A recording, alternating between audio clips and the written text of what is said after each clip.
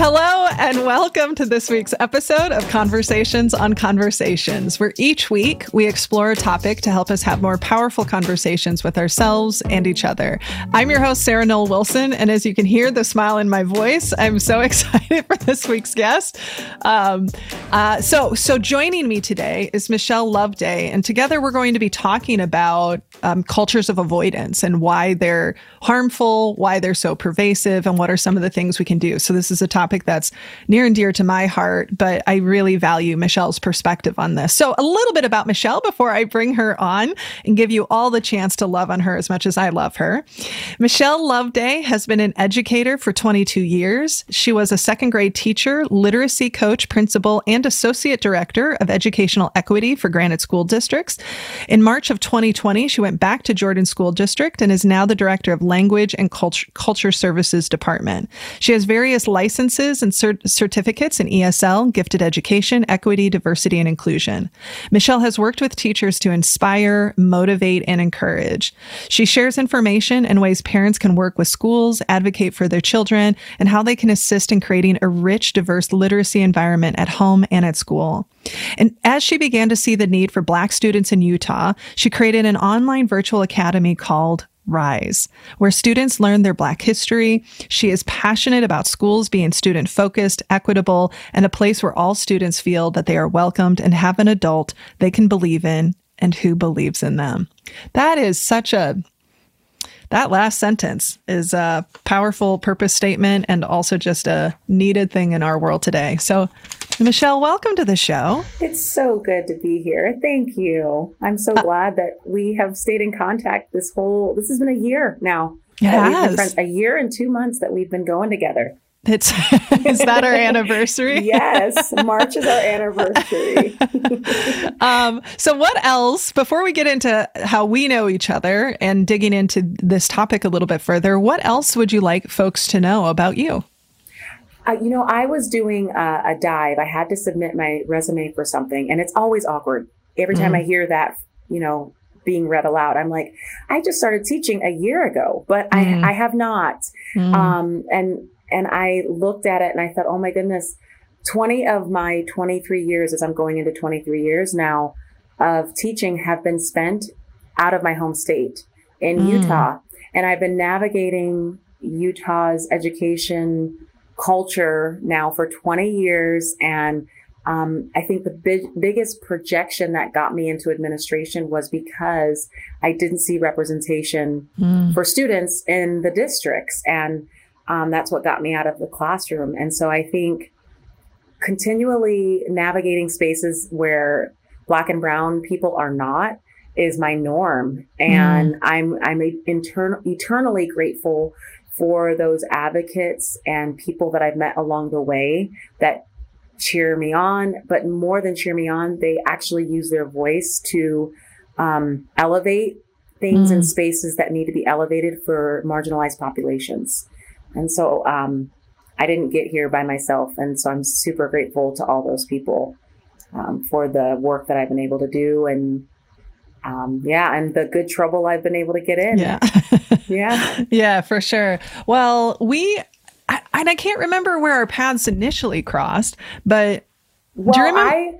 You attended the Utah Museum and Arts event a couple years ago. I'm a part of the change leaders in Utah.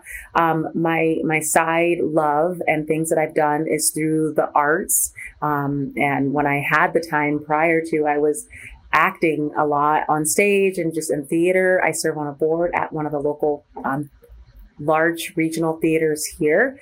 And so one of the change leader meetings was to have you, and it was during COVID. And so we had so many professional developments digitally, virtually. And I was just like, okay, I'm going just to see these people because I haven't seen them in a while. And it was COVID. So I just needed to connect with my people. And you started presenting, and what the topic wasn't introduced under the guise of EDI, equity, diversity, inclusion. It was just, the conversations, how to avoid, elephants and things like that. But two things caught me. What you were saying was relevant to the work that I was doing and how I could present this in a comfortable way, even though what I talk about is uncomfortable. But then just your level of engagement virtually was outstanding. Like, you were the first of a kind to have your presentation engaging. And I thought, oh my goodness, I've got to have her come and present to our teachers. And so in March of 2022. Yeah.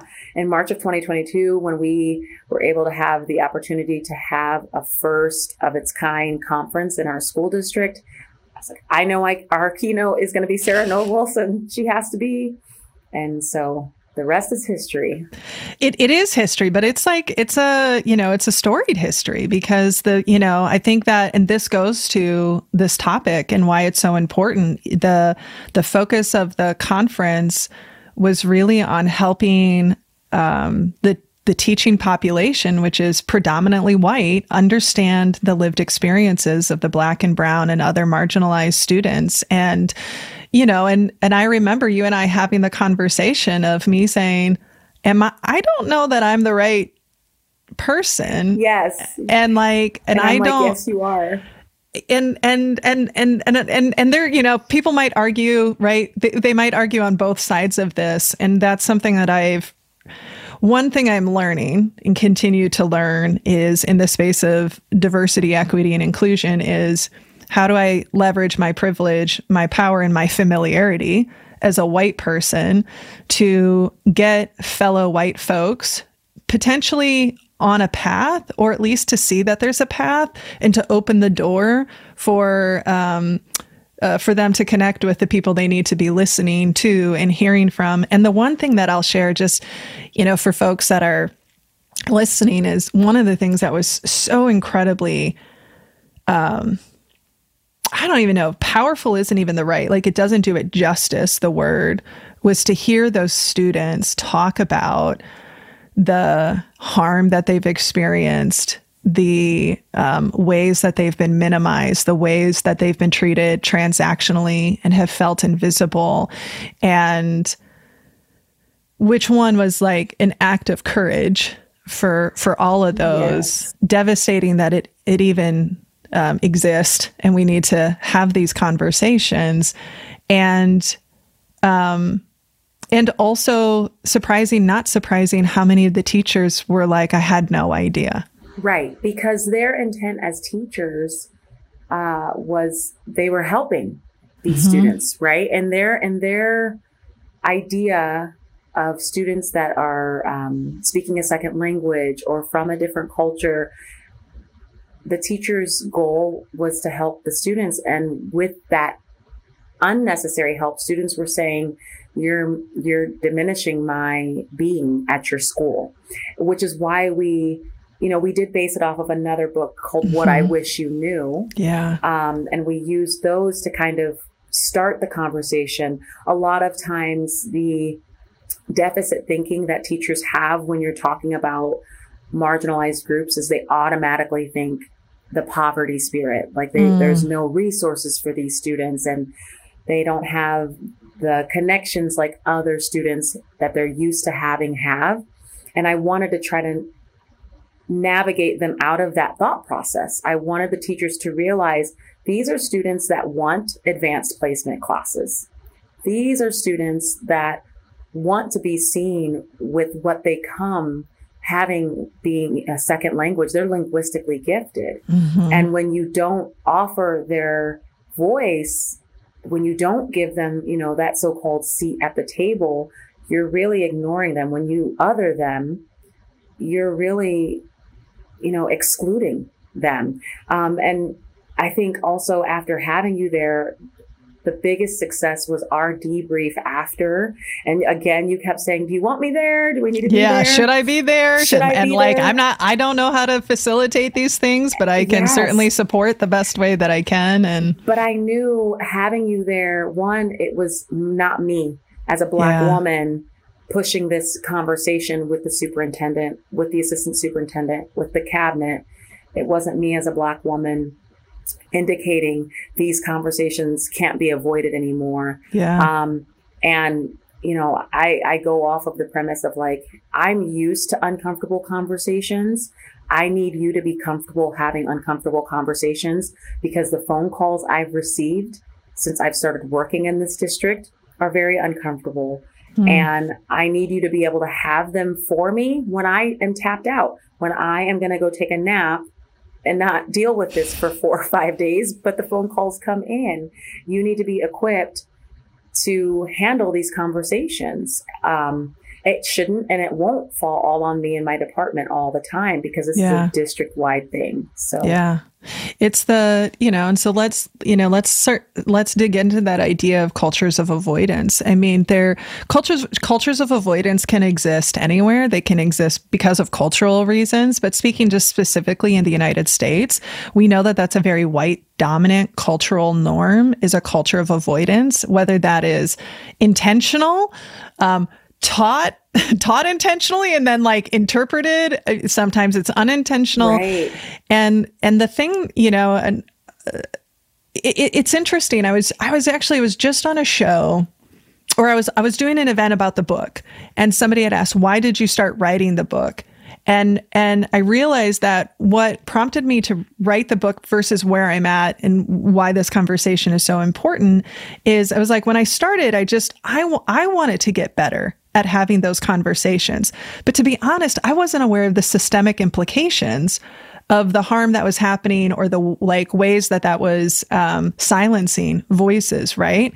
And now I realize, that a culture of avoidance can be, and often is, as damaging as a culture of aggression. And I think sometimes more so.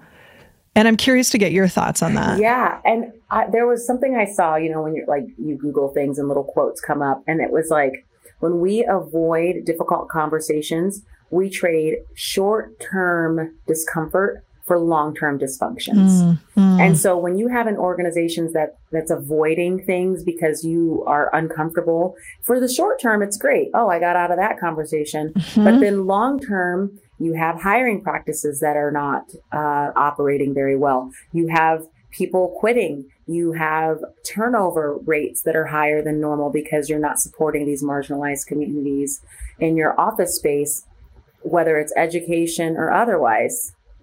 And so that definitely is one that you don't want to have long-term dysfunction in your organization, just because of that moment of short-term discomfort. Yeah. And I don't know, for me, it could be one of those lessons where it's like, you don't talk about money or politics or race for fear you don't want to offend anybody. As I'm talking to people, I have learned that, I don't want to offend anybody. I don't want to say anything wrong. And so I've had to reassure those people that I'm in conversations with, like, one, I can tell your intent behind your question, your statements. And we have to look at your intent versus your impact, right? And so if your intent is to get a better idea of who you're working with, who you're interviewing for, and who you're bringing into your organization or your platform, those are honest statements and conversations. If I have created a space safe enough for you that you feel like you can be vulnerable, that's the perfect time to ask the question.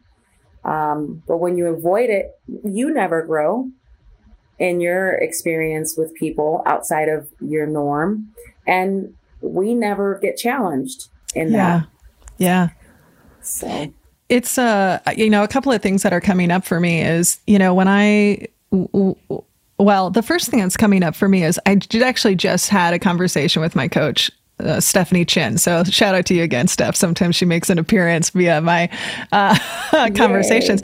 But we were just talking about this, how we can fall into this fixed mindset, right? Versus a growth mindset, of a fixed mindset being, I'm a good person, a fixed mindset being that I'm an ally, a fixed mindset being I'm a good teacher and I take care of, insert whatever core belief it is. And when we're presented with a perspective that might be different or challenging, or even just offering a possibility, that for some folks that can put us into a fixed mindset. And to your point, that when we aren't able to have conversations, when we are unwilling to consider that maybe there's other ways I could show up, maybe there's things I could do that could be fixed, right? Maybe there's things I'm doing that's harmful, but maybe there's just things I could be doing that could be even better. We limit ourselves and we limit that impact we make. And I thought that was such an interesting perspective that she had brought up in our conversation. I love that.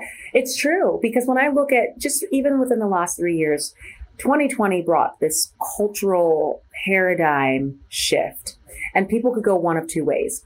But at that moment during our COVID time, and the crisis we were in with our, just who we were as humans and our cultural, political side, you had to have no empathy or care to understand what was happening. You had to completely turn a blind eye, and no one could. No one could.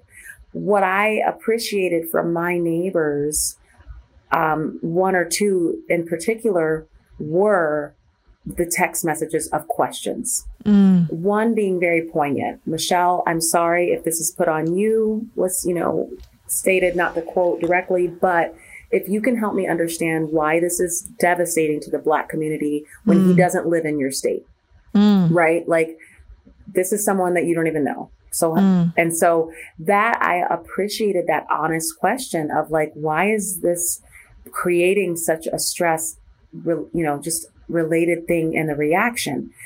Because they couldn't see that. Communities sometimes that are that are white, they don't have this outrage that we've had year after year after year after year, decade after decade after decade.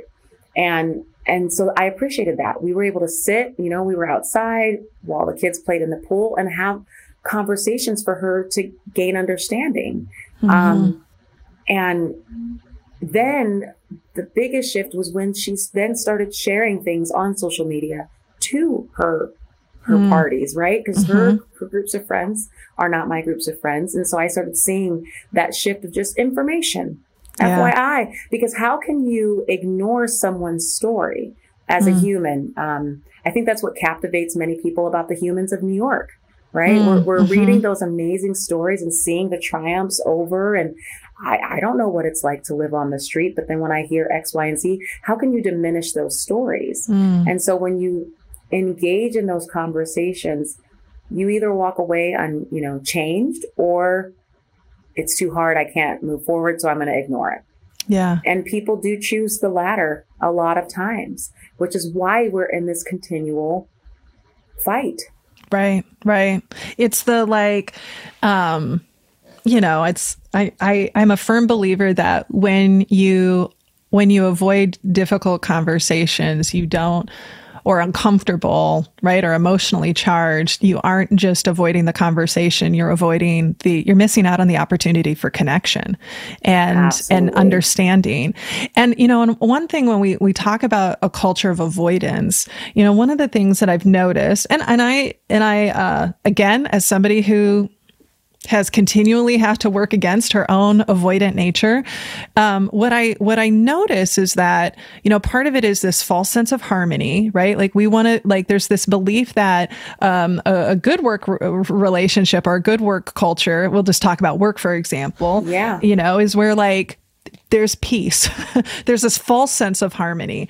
And so what happens in a culture of avoidance, what we see is a couple of things. That one, if there are people in that space who are willing to speak up, who are willing to push back, who are willing to provide feedback, that often they can become the target of a lot of vitriol or blaming or depending on who they are, right? The dramatics. The dramatic, right? They're complaining, they're angry. And so they tend to take the most arrows, I feel like, in those organizations. And when we haven't built up that muscle to emotionally regulate, last week on the show, we had my good friend and colleague, Farah Harris, and her new book that's just launched called The Color of Emotional Intelligence. Elevating self and social awareness to address inequities. And that's one of the things that she talks a lot about in her part 3 of her book for allyship is we have to, for those of us who find ourselves in situation where we have the formal and informal power, where we part of the dominant group, is how do we emotionally regulate those challenging, like that emotions that come up, because when you're not used to having those conversations, it can feel like an attack, or it can feel so scary, or even the act of me bringing it up to you. I mean, you said it at the beginning, like, we don't want to offend anyone, and people will go, but if I say that, I won't be like, that won't be nice. Yeah. And I was like, but is it nice to like hide this information from this person? Is that nice? Right. Like if I have a booger in my nose and I'm about to go talk to someone really important and you saw it and you didn't tell me, you have me standing up here looking a fool for lesser example. Right. But when you're talking about conversations of sexism, heterosexism, racism, like all the isms, it's not just about race, right? When we talk about our idea of financial literacy and where people stand, when we avoid those conversations, it's not bettering things. And to have them, it's like a muscle. As you're talking about it, it truly is a muscle. And I've told people multiple times, in things that I've read, is like the level of success you're willing to have is based off of the number of uncomfortable conversations you engage in. And so if you're not engaging in uncomfortable conversations, then as a leader, as a manager, as an HR director, as a principal, whatever role you're a leader in, you're not going to be successful. And so have it like a muscle. It's something that you have, when you go to the gym, you have an accountability partner, right? And that person is the one, how are you eating? And how often did you work out? Some people even get a trainer. Find someone who can be your accountability partner in these conversations. You're in a boardroom, pick your person. Hey, Sarah, we're going to be talking. Let me know how I stand up for the women in the room or for the members of the LGBT community. If I sit silent, will you call me out on that? If I say something wrong, will you let me know so I can do better? The more you build that muscle, the more it becomes comfortable to be uncomfortable, right? Yeah. Even for me, that I talk about these things all the time. I'm doing trainings all the time with that. I have an accountability partner. Like, let me know if I was, off, like, because sometimes my sarcasm can discolor what I'm saying and then it like completely is wrong. And I'm like, oh, that was not funny. I definitely offended somebody. Check me, call me out, so that we can be better together. And when you have those uncomfortable conversations, I encourage people, if hopefully you have contact with whomever that you've had this conversation with later, it's okay a week later, 24 hours later, 2 weeks later to reflect and say, we talked about XYZ the other day. I am so sorry I came in and said this.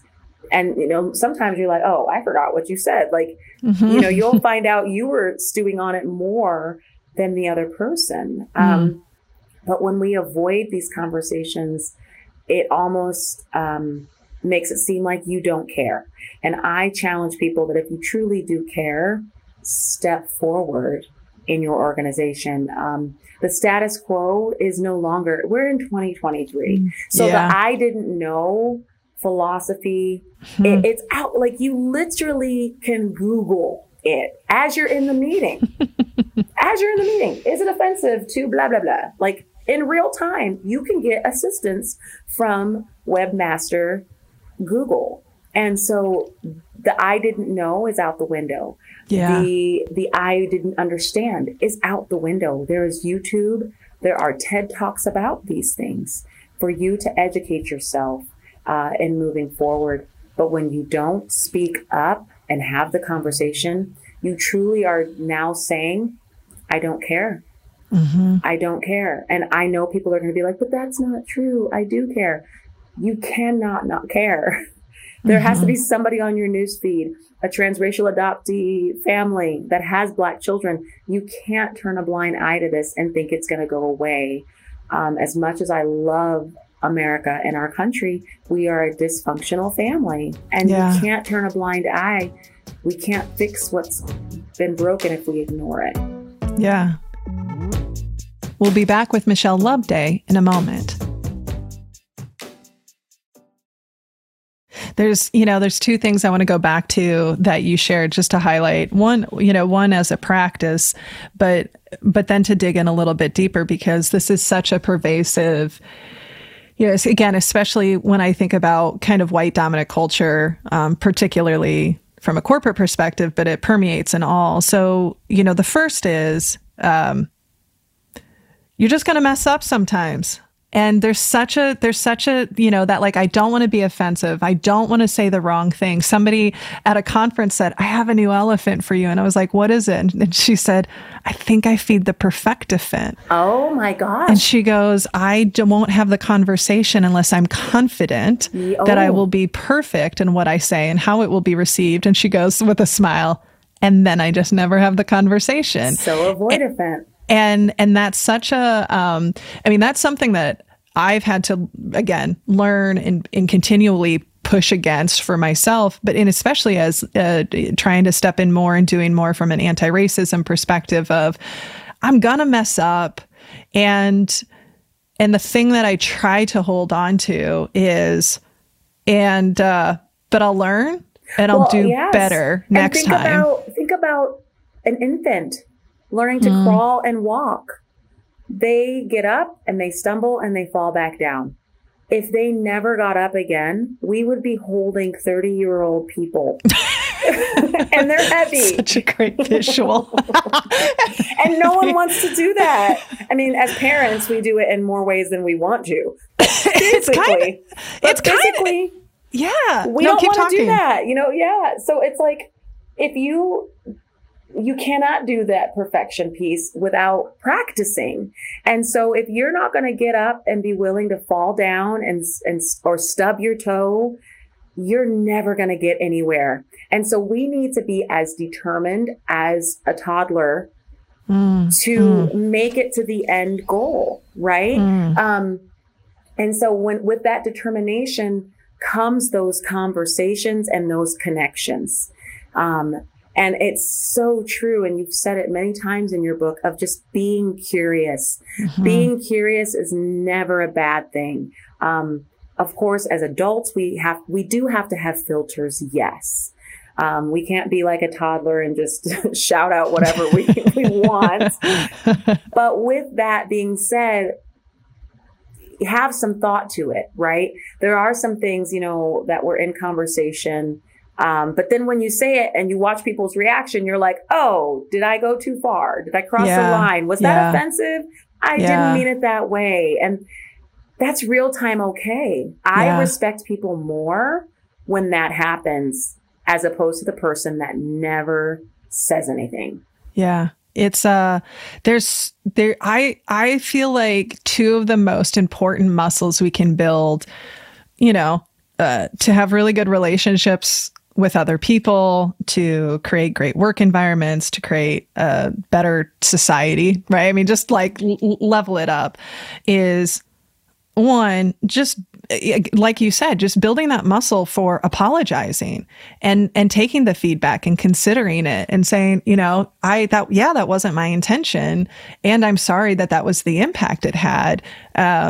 I need to sit with it. I need to chew on it. And that doesn't mean it's comfortable. I think for me anyway, there are times when I've had to apologize, or not when I've had to, but when I've chosen to apologize and needed to repair a relationship, it can be real hard to choke down that ego, or it can be real hard because I do have this belief that I'm a good person and and I'm a caring person and I'm an open-minded person. And then you realize like, oh shit, there's some stuff in me like that I haven't addressed or acknowledged or didn't experience. Yes, you have that one bad experience. And then, right? And so because of that one bad experience, it sticks with you. It's normal. It's completely human to have a bad experience and then constantly associate it. So then when you're put in front of another experience with the same type of situation, to stumble, right? Yeah. And it's human nature. You eat at a restaurant and that night you get sick, not because of the food, but definitely what do we blame it on? It was food poisoning. Right. I'm never going to that restaurant again. Yeah. But no, sis, you literally were the only person at the table of 10 to get sick. You were carrying a bug and sorry for your loss. You just got sick. Try again. Yeah. And that goes with those conversations. I think the hardest thing for someone that's been in the dominant culture is to feel like they don't know it all. Oof, yeah. And to sit with that is hard. Mm-hmm. And so when you hear someone's lived experience, and you learn it, I've had a few friends that at 50, they're learning certain things and they're like, I had no idea. How could I have been so blind? And then they get into, maybe do you have the apology fent? Sure. Yeah. And then it's like, they're constantly apologizing. And I'm like, please stop. Please stop. Yeah. Like literally, please stop, because I wasn't living in, 16, 19. So please stop. Please, you didn't do anything and I didn't allow it to happen. Or, I didn't want it to happen. Let's live in here and now in 2023. Yeah. And you don't have to apologize. It's okay.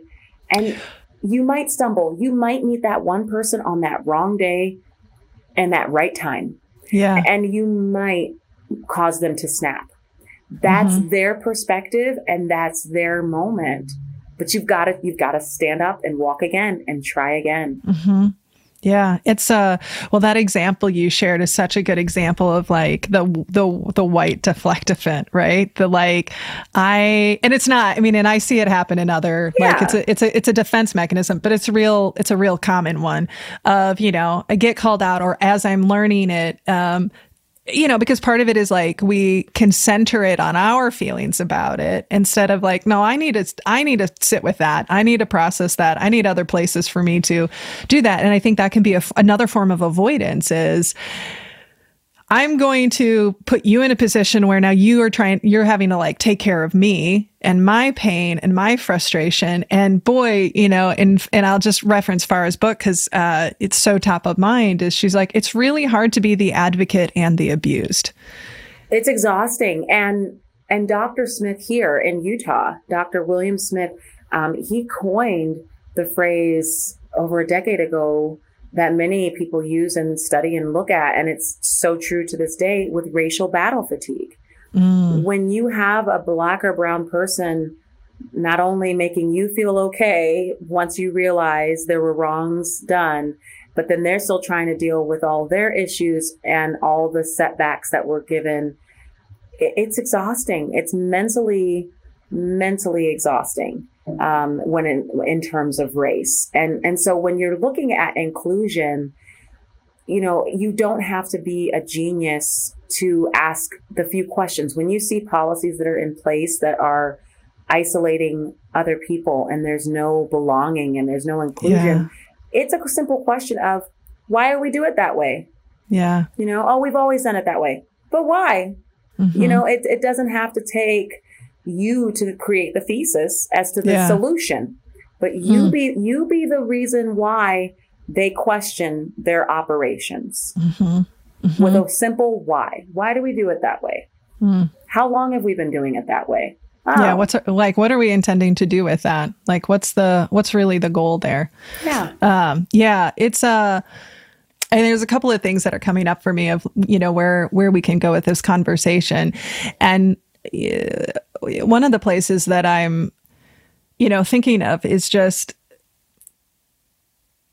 for people who are listening, who are like, I struggle with this. Like, I get really anxious in these conversations. The emotions get really strong. And, and I know that there's techniques that I use in those moments, right? So sometimes I just remind myself of one, for me, it's always like, be curious, be courageously curious. Cause you and I've talked about this, because it's like curiosity is fun when it's easy, but it's much more important and necessary when it's hard. Yeah. And again, people lean on the whole curiosity killed the cat. And it's like, well, not in this instance. Right. Yeah. Right. And cats have 9 lives. So, well, and sometimes, I have talked about this on some previous episodes, but especially when we're talking about racism or other conversations around systems of oppression. And when I start to feel uncomfortable, I try to what I call is I right size my discomfort. And what I mean by that is like, it's, it's okay that I'm feeling uncomfortable right now. I'm learning something new. I'm realizing I'm having an impact that I didn't like. That makes sense that I feel uncomfortable. But the right sizing is, not that I want to dismiss my emotions, because I'm not a fan of that for anyone, but to just put in perspective that my discomfort in this moment is totally temporary. My discomfort, especially as a white person, is I can shut off the news. I can bow out of, right? Like I that's a privilege I have to be able to step out of certain conversations, that it's temporary and does not even compare to the like generational harm. And so part of it is like, in those moments, one, see if you can even just catch and notice, like, oh, I'm feeling really uncomfortable and I want to fly. I want to get out of here. And what does it look like to go, I'm going to sit with this discomfort. I'm going to know that this discomfort right now is temporary. Yeah. And what am I learning from this moment? Why is this conversation so hard for me? Why does this feel so scary for me? Yeah. And not in a judgment place, but again, a genuine place of examination of, man, I get really triggered when somebody says this. Yeah. And knowing when those come and having next steps, whether it's box breathing or taking a beat and taking a step, it is so necessary. There's a book. I don't know the author. It's okay. So we can find it. You can find it and we'll add it to the show notes. Yes. It's Difficult Conversations, How to Discuss What Matters Most. And so it's for leaders, right? And in the book, he's like, difficult conversations are almost always never about getting the facts right, right? They're about the conflicts that we have in our perceptions, in our interpretations, and in our values. So when you bring up the emotions that come and why am I triggered when something is stated, that's what comes with difficult conversations. It's you're feeling a normal reaction of what's the start of a conversation, because you're realizing, wait, this conflicts with what I've known about poverty. This conflicts with what I know about Black people. And this conflicts with what my grandfather has been telling us for years at the Thanksgiving table. It's hard. When I went to DC, I love going to that place. It's amazing. And I've been so many times, but the one place that I hadn't been to is the Native American Museum. And so I finally went in April for the first time. Of course, I went to the African American History Museum again, because you can never get enough of that. So shameless plug for that. But going into the Native Museum, it was kind of sobering because they did kind of similar things of the trajectory of living in America, but then walking into the room where they had on the left, the right, and in front of you, all of the ways we have used and misused the images of Native peoples on our commercials, on our butter. And me being from Cleveland, right? How long did it take them to change the baseball team's name? And I remember one year in 1995, we were at the baseball game. My mom saw a Native person and asked, why are you so offended by this being called the Indians? And the tribal leader shared the facts. And my mom's like, yeah, we should probably change that. Right. And she's like, who am I to question this man's perception and experience? I never saw it that way. But as a Black woman, I didn't have to. So we need to change this. He's uncomfortable. I'm uncomfortable. Right. And that's the perception we all need to take. I have this conversation with teachers. I'm sorry, you can't do that activity. You can't sing this song. You can't do this. Well, I've been doing it for 10 years and it's been wrong for 10 years. And I'm just the one to call you out on it. Or we just now notice, or we've made changes. There's growth in what we've realized has been wrong. And so now that we recognize that, let's change it. And I know change is hard for people. I know it's hard because you've been doing it for 10 years. But in an instant, if someone says, to my people, this is offensive, and it definitely challenges what your perceptions were, that's when you pause and you stop just for a little bit and sit in that difficulty and then continue the conversations, ask questions. Yeah. They will be appreciative about it.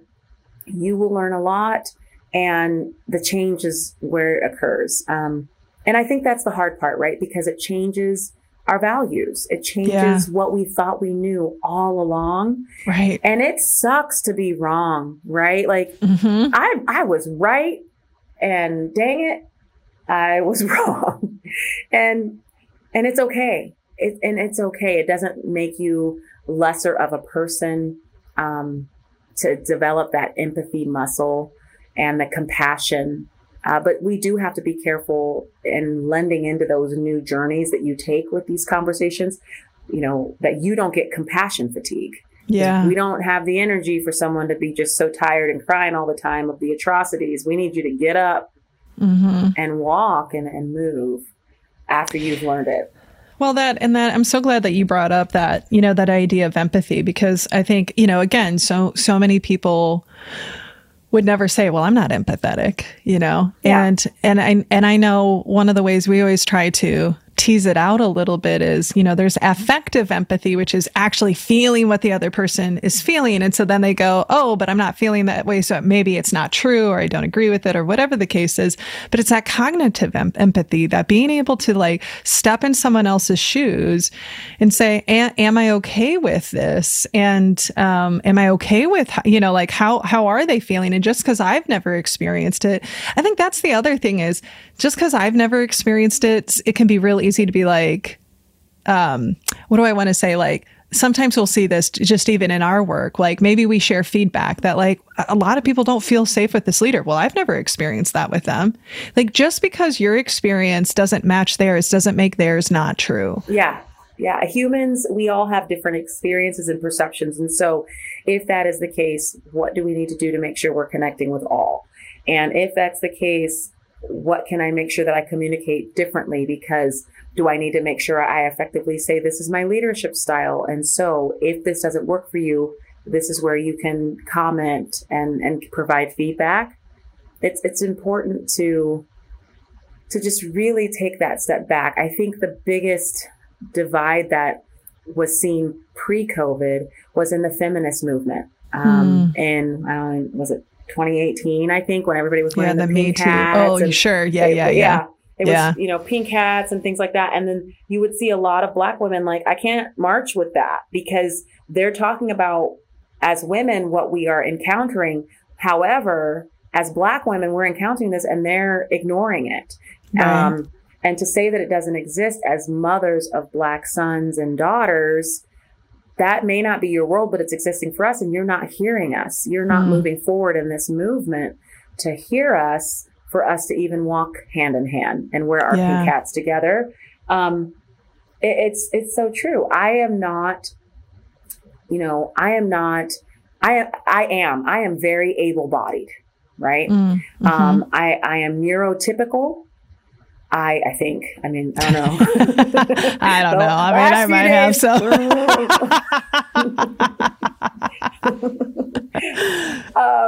I am neurotypical for the most part, and I'm able-bodied, right? I ran track in college, Division I, and I don't know what it's like to not have the use of my limbs. So I can't tell someone who doesn't have all their limbs appropriately how they should run. I don't have amputee.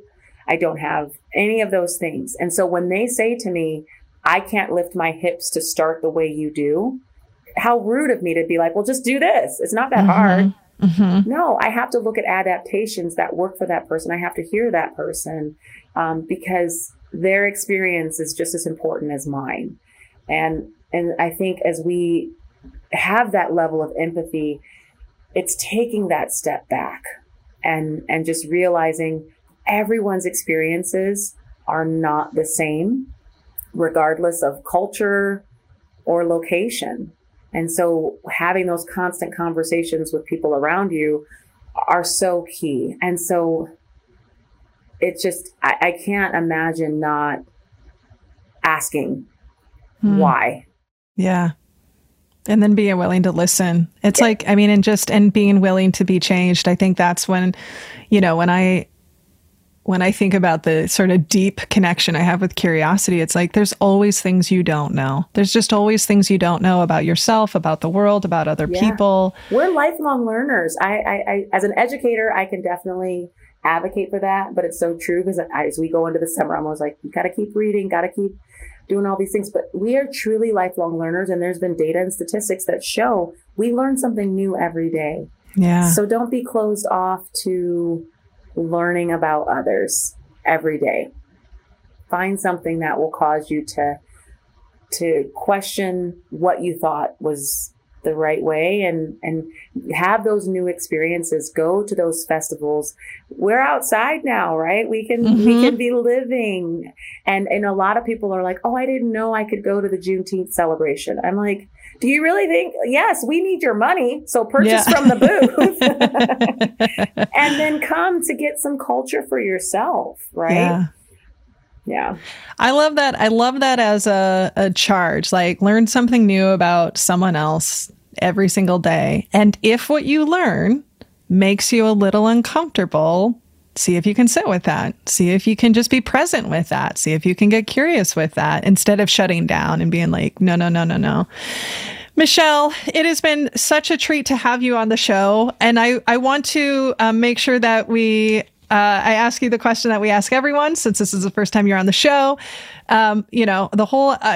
First, just thank you for this conversation and the different places we went and the strategies and for people to think about. In the spirit of conversations, what is a conversation you've had with yourself or with someone else that was particularly transformative for you? Oh, I have a teenage daughter. So yes, pray for me. And she has challenged me, right, to look at my delivery to getting her to do things. And not that, it's she's manipulating to get what she wants. It's more of, that's not very motivational when you just do this, this, and this. I need to know why. And it's not because I don't respect you. It's because I really need to understand the purpose, right? And how every kid is different. My first 4, it was just like they did it. So first 3, she's the 4th. And so really respecting her as a 14-year-old and saying, okay, because most times once I started doing that and saying, hey, I need you to wash the dishes because we're leaving for the movies and I really want to come home to a clean house. Okay. Like it was just more of, she's a why kind of kid. She's a genius, right? She definitely is very gifted. She's twice exceptional. And so I have to meet her where her brain is operating. And it's nothing of disrespect. And so having that conversation just with my little person, I learned from my little person. And I was vulnerable as a mother to be in that way, right? Like I joke all the time. I'm like, well, sweetheart, you're not going to get gentle parenting from this side of Cleveland. That's not happening. But at the same time, I recognize how, yes, I can listen to her if I want the same thing, and how our conversations have definitely been transformed in what she's able to provide for me. So yeah. I love that example. What I love about that example is how easy it could be for someone to be like, because I'm mom or because I'm dad, because I said so, I have right? Because I'm the boss. I have the authority easily. Yeah. But I chose not to sit in that because I want her to come visit me when I'm old. And I need her to. She's so smart. She's going to be an engineer or something. And I need banking on that one. No pressure. No pressure. Out of the 5, you're the one that's going to bring in. Your other sister's going to be like designing and going to Paris. And your other sister's going to be acting or something. You're the one. Michelle, I always love our conversations. And, one thing I will say is that you're such a lovely person to be in conversation with and to have real conversations with. So for people who are listening, who are interested, maybe in the work you're doing, maybe in some of the work you do on the side, how they can connect with you, learn more about you, what's the best way for them to connect with you? Yes. Okay. All the socials. Thanks to my husband, I have an Instagram account, so you can follow me at, I believe it's m.love_day consulting. So you can just type in Michelle Loveday on Instagram, and my profile there is public. I recently did a TEDx talk of how we can redesign and transform our educational system. So I encourage you to look that up there. And I'm on LinkedIn, but I think I have to accept things. I don't know how that works. So yes. Reach out. Yeah, reach out and I'll do that. But Instagram is definitely the freest and public way to go. Yeah. And you always post really great content. We will be sure to post your links as well as a link to your TEDx talks, which is really great. And thank you so much for saying yes and for continuing to do the work you're doing and joining us today. Thank you so much for having me. Our guest this week has been Michelle Loveday, and I just always welcome the opportunity to be in conversation with her. She pushes me. She helps me consider perspectives I haven't. And you know, I've heard that metaphor about the let's think like a baby and a toddler, but that further explanation of, and if they don't learn, now we're holding up a 30-year-old and they're heavy. And it's a little tongue in cheek, but it actually is really powerful when we think about what we're avoiding and how heavy that is, and how heavy that is not just to us, but to people around us. So that's just something I'm going to keep chewing on for myself, is when I'm not stepping into a really important conversation, what weight am I putting? What burden am I putting on other people?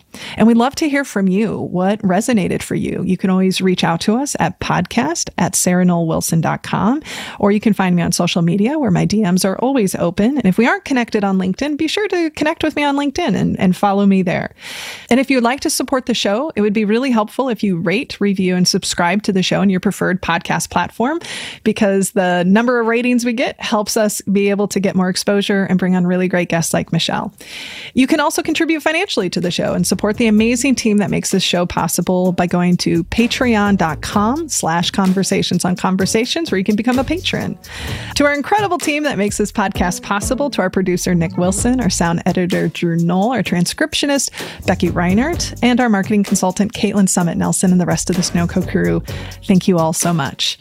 And a final big wholehearted thank you to Michelle Loveday for joining us today. This has been Conversations on Conversations. Thank you all so much for listening. And remember, when we can change the conversations we have with ourselves and others, we can change the world. So I look forward to seeing you next week. Be sure to rest and rehydrate.